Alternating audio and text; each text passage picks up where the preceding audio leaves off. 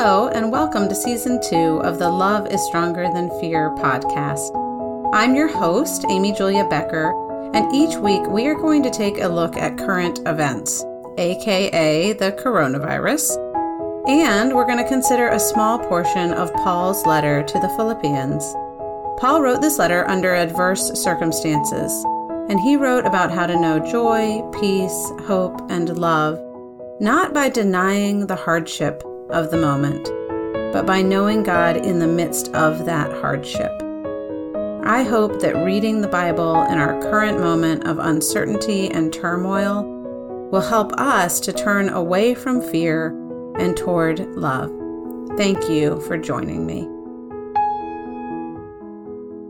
Well, hello everyone. It is March 23rd as I record this, and my husband and I have been talking about what day we will look back on and call day one of the coronavirus crisis. I'm not sure what we should count as day one, but I know that each day feels like a long period of time. And each day our son, William, who is 11, gives us reports. He looks at the state and national data on how many confirmed cases have been counted and how many people have died. And the numbers are grim. I think they're going to get grimmer. And here in Connecticut, we are real close to Manhattan. A number of people that we know and love live in Manhattan or in Brooklyn or in the surrounding areas. People are getting sick. There's a crisis on its way. And here in Connecticut, we are feeling that. As of today, the non-essential businesses here in Connecticut will all close. Did you know that liquor stores are considered essential? Those stay open. But the non-essential businesses will close. The schools have now been closed for about 10 days, and this is all looking like it's going to go on for a really long time. So we are experiencing an era of what we're now calling social distancing, and we've never done this before. There are some positives. People have picked up on that and are writing about it, and that's especially true for people like me who are not in particular personal danger when it comes to this virus. Thank God, and I mean that sincerely, children are not in high-risk categories when it comes to this particular virus. And so for people like us, we can say, yeah, we've had more family time. We've experienced some simplicity that we don't usually. We've made meals together. I see my particular kids demonstrate their particular strengths and gifts. Marilee has been organizing, so we've got piles of clothing in the hallway that are due to be given away. William has decided it's time to learn how to play the ukulele, which Penny was given for Christmas a couple years ago, so that's been kind of fun. And Penny has decided that she'd like to do some reports, slideshows. Let's see, what was the first one on? The first one was on swimming. We got a report on swimming, and then yesterday we got a report on summer fashion trends. There has been laughter in our household in this week, and I'm really grateful for that. I'm grateful for where we live. I'm grateful for many things. But I also want to acknowledge that there's a lot that's negative about this. There's a prevailing sense of loss, and that extends from those who are in true fear of losing health and life, but it extends also to the teenagers who are losing a spring sports season, who are losing the prospect of graduating with their class and the ceremony and celebration of walking across a stage and shaking hands and receiving a diploma and a degree in person. There's the loss that adults are feeling, whether that's as coaches or teachers or people who are literally losing jobs, losing income. They're the losses that we experience on a social level. The friends whose birthdays aren't getting celebrated. I was thinking about the party we had last year, the afternoon of Easter Sunday, and the fact that we would not be able to gather that group of people again this year. And I see the effects of what's so hard about all this. I got an email from a friend who said, I got so drunk on Saturday night, I haven't done that since college. I got an email from another friend who said, it is Monday morning and I have already lost my temper with my kids multiple times. How are we going to get through this week? People are overeating. People are getting angry. People are using coping mechanisms. It's a hard time. And so here we are in an era, a season that I hope will not extend too long of social distancing. And the question is, how can we enter into that without losing social connection? How can we enter into that without losing ourselves, our relationships, the things that matter most? And how can we do that without losing love? So today we're going to look at the book of Philippians. I mentioned last week that the book of Philippians was written by the Apostle Paul. Paul was the most prolific evangelist. He wrote a lot. Evangelist means the person who's spreading the good news. He was spreading the good news about Jesus. And really, he was charged as a Jewish man with taking the words that he received about who Jesus was, the revelation he received about who Jesus was, and spreading that really to the entire known world throughout the Roman Empire. So it was Paul's job to say, hey, God's good news is for everyone. God's love is for everyone. God's welcome is for everyone, not just for the Jewish people, but for everyone, for the people who are also called Gentiles, those who are outside of Judaism. And he founded a church in a place called Philippi. And after he founded that church, he wrote them a letter. And that's the letter we have now called the letter to the Philippians. And we're going to look at the first section of that letter here today. Paul is writing from prison, and that seems so pertinent to me because he literally is not just socially distanced, but socially isolated. He is cut off from people, and he nevertheless is finding ways to connect. And the ways that he is connecting are through communication, writing this letter, expressing himself, and also through prayer. So the goal today in exploring this together in this book of Philippians is for us to stay connected to God's purpose for our lives, to stay connected to each other, and to stay connected so that we can participate in an ongoing work of love that doesn't end and will not fail. So I'm going to read this passage as we go, but before we get to that, there are three aspects of prayer that come up as a prayer as a way of connection. And it's prayer for yourself, prayer for other people, and prayer from other people. If you have a Bible, you might want to open it. We're going to look at Philippians chapter 1. You can find it in the table of contents. You can find it online at BibleGateway.com. I'm using the NRSV, New Revised Standard Version of the Bible when I read, and I'm going to read just verses 1 and 2 of Philippians chapter 1. And it reads, Paul and Timothy, servants of Christ Jesus, to all the saints in Christ Jesus who are in Philippi, with the bishops and deacons, grace to you, and peace from God our Father and the Lord Jesus Christ. I read this salutation, this welcome that Paul extends at the beginning of his letter, as an opportunity and an invitation to stop and take care of ourselves, to stop and pray for ourselves, for our own needs. Grace to you and peace. That is what Paul is bestowing, a blessing upon the Philippians to whom he's writing, but it's also what we need to receive and what we need to pray for ourselves. I have been so struck in this past week again by how much we need grace right now. Grace is undeserved favor. Grace is when I know I don't deserve it, you love me anyway. You forgive me anyway. When I don't live up to my own standards, when I don't live up to God's standards, when I don't live up to other people's standards, to know that I'm still okay, that's receiving grace. So for all of you right now who are thinking, oh my gosh, I don't know when my kids last ate vegetables. For all of you who are thinking that you have used the iPad or the television instead of actively parenting your children and you're beating yourself up about it. For all of you who are worried because you did drink the extra glass of wine or you didn't exercise and you just haven't gotten it together on that front yet. For those of you who know that you snapped at your kid, your spouse, your friend, your mom. Here is an opportunity to extend grace, to bring yourself back, and to pray for God's grace to wash over you. So that's the first thing.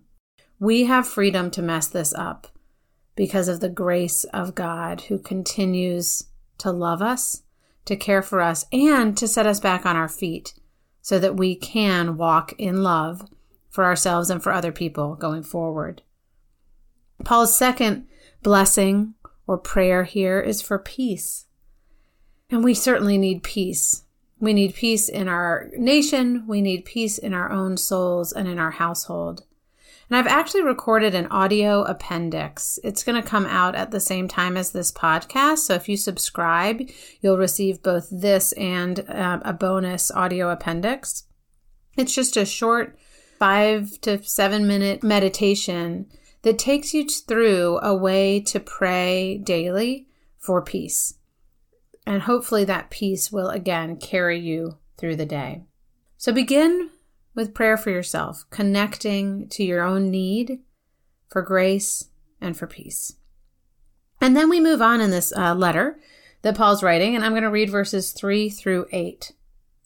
Paul writes, "I thank my God every time I remember you, constantly praying with joy in every one of my prayers for all of you, because of your sharing in the gospel from the first day until now. I am confident of this, that the one who began a good work among you will bring it to completion by the day of Christ Jesus. It is right for me to think this way about all of you because you hold me in your heart. For all of you share in God's grace with me, both in my imprisonment and in the defense and confirmation of the gospel. For God is my witness how I long for all of you with the compassion of Christ Jesus." Again, we get this sense that Paul just loves the Philippians and that he is longing for them. He is isolated. He is alone. He is at a distance, and he cares for them. And it is connecting to them through prayer and through writing these words that he begins to feel joy and gratitude. And so we see here what it looks like to pray for other people, but also what it looks like to receive prayer from other people. Let me zoom out a minute and just talk about what prayer is. I think when I was younger, I saw prayer as a pretty static action.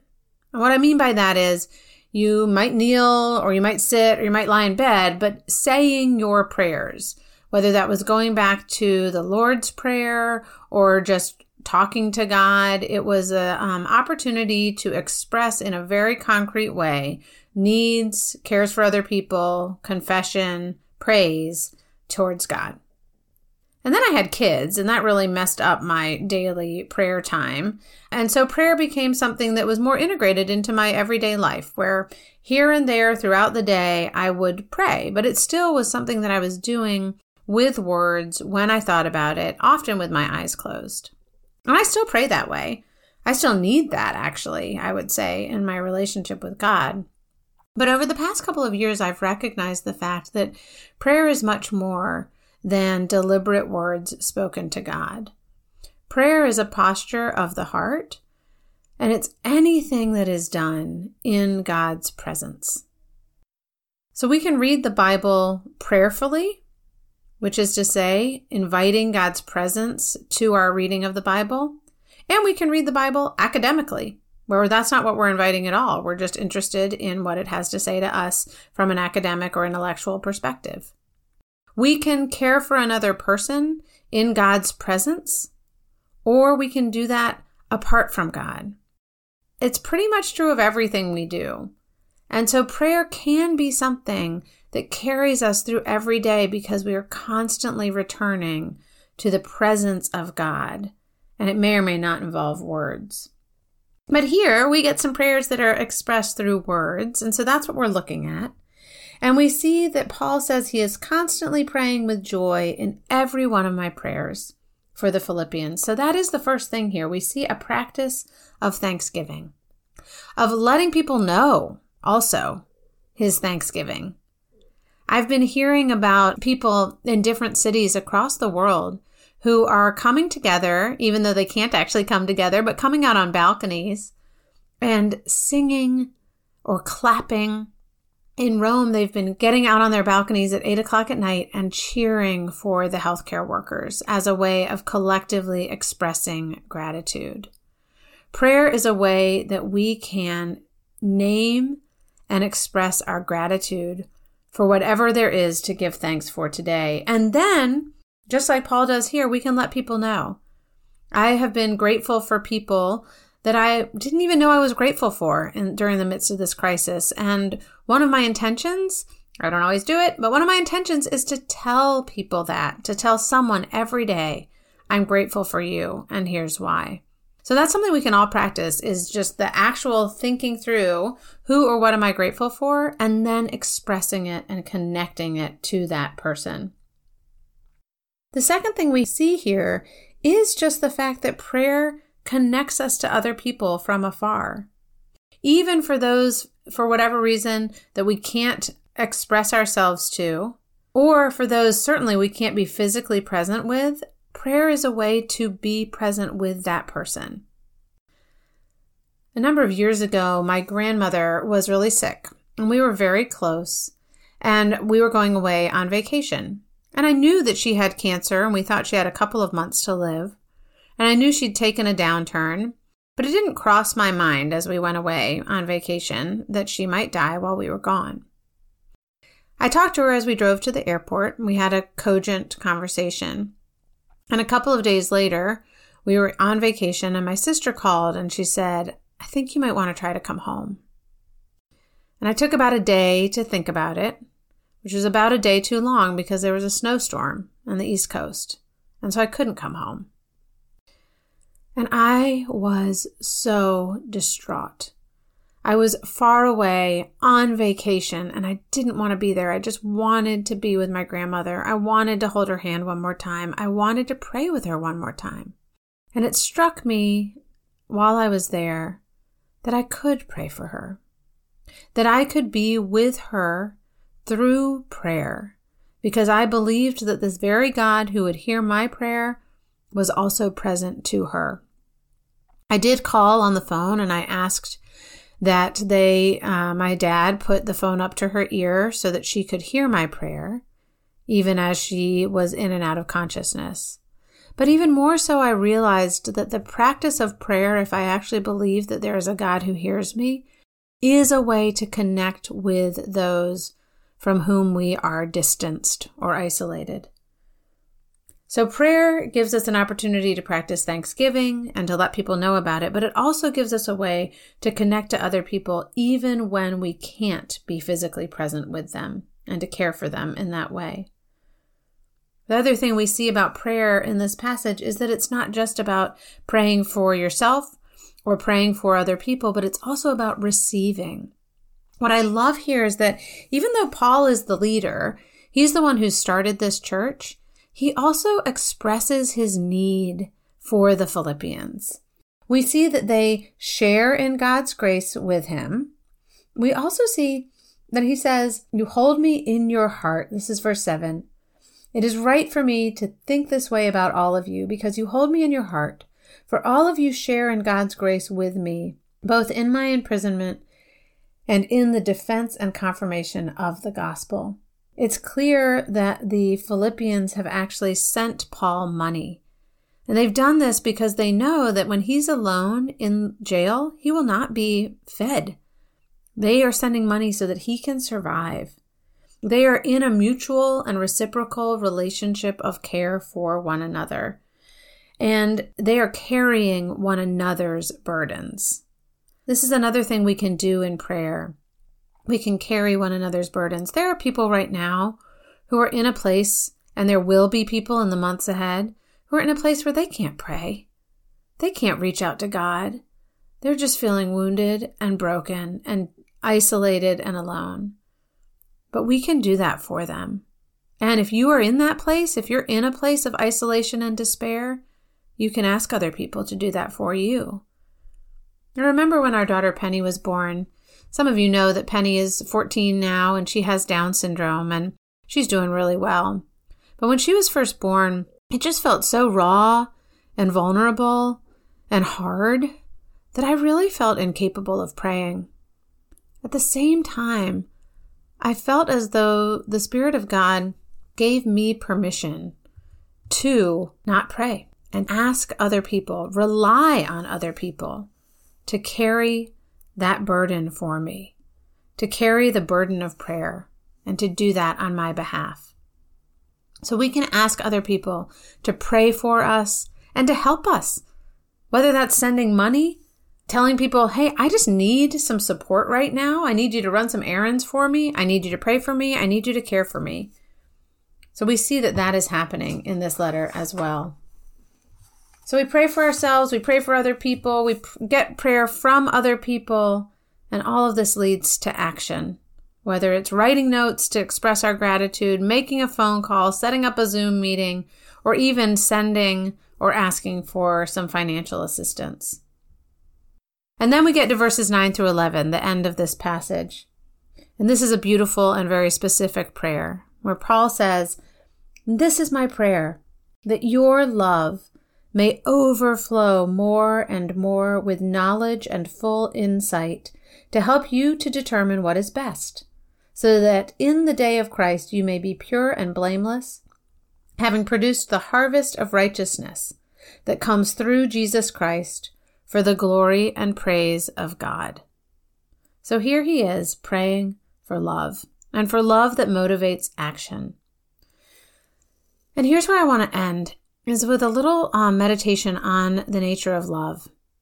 Right now, we can distance ourselves from other people out of a motivation of fear, right? We can be afraid of illness and we can be afraid of death. We can be afraid of suffering. We can be afraid of contamination. And again, as I mentioned last week, fear leads us to hide. It often leads to shame and guilt and division. But we also can distance ourselves because we are motivated by love.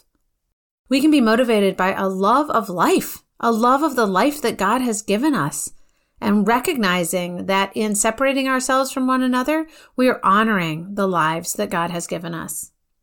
We can be motivated by a love of ourselves, by a desire to take care of ourselves and our family. And we can be motivated by a love of other people, and especially the vulnerable. Again, for people in my position, I'm 42 years old. I've got 3 young children. We are not particularly vulnerable ourselves.